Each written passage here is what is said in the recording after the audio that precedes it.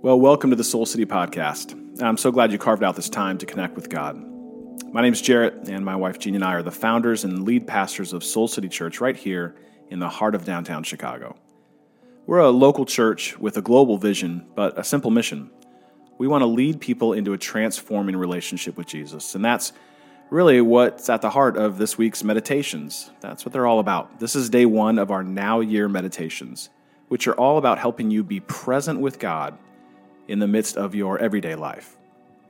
So for the next few minutes, I want to encourage you to create a space where you're as distraction-free as possible. Like close the door if you can, turn off all screens.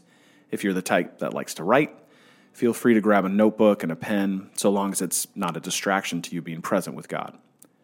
I want you to get into a comfortable upright position, feet firmly on the floor. If it helps to close your eyes, you can actually do so right now. Unless, of course, you're writing, which, in case you might need them open. Today, we're going to get present with God around this last year. So much of what we are feeling in the present moment is connected to emotions that we didn't allow ourselves to feel all the way through in the past. And just like trying to hold a beach ball underwater, our emotions almost always come out sideways. So, I want you to take a minute and reflect on this past year. What are some of the thoughts that come to mind in this now moment? Again, if you're choosing to write out this reflection, you can begin to write those out right now. What are some of the thoughts that you have about this last year? What are some of the feelings that come up as you think back over this last year? And I want to encourage you to be as specific as possible. Joy or anger, maybe sadness, grief, love. I want you to take a moment and just think back, feel back as specifically as you can into just this last year. Now, are there any emotions that you're aware of that you may not have fully allowed yourself to feel this last year? Anything rising up in this now moment? Anything that you haven't given yourself the space or the permission to fully feel? Odds are there's going to be more than one emotion coming up right now. I want to encourage you just to give it the space to come up right now. Whatever your thoughts, whatever your feelings are from this last year. Now, would you be willing to invite God into those right now?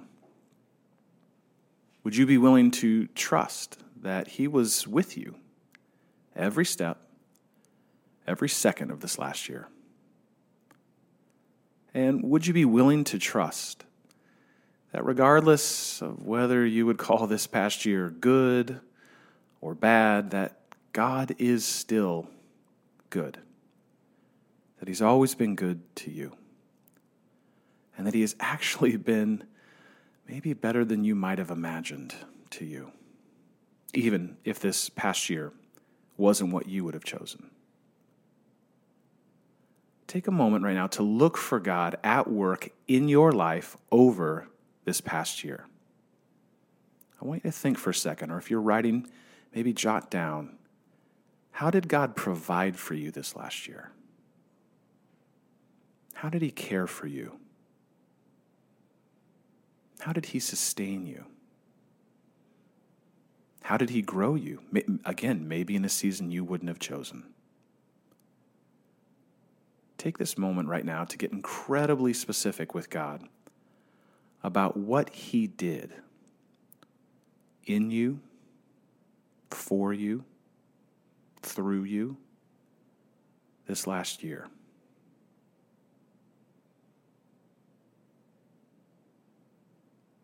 And I want you to remember the promise coming out of the book of Isaiah.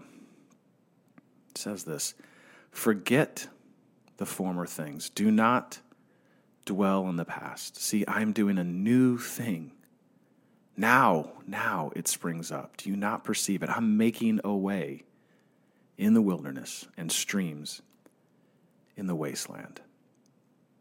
This past year happened. We all know that. But remember that your past is only a part of your story with God. And the more that you can begin to see that He was with you then, the more you will be aware of how He is with you now. Well, I want to thank you for carving out just a moment together for you to be present with God today. My hope and prayer is that you become more aware throughout this day of God's power and presence and peace in your life. And I hope you'll join me here again tomorrow. Thanks.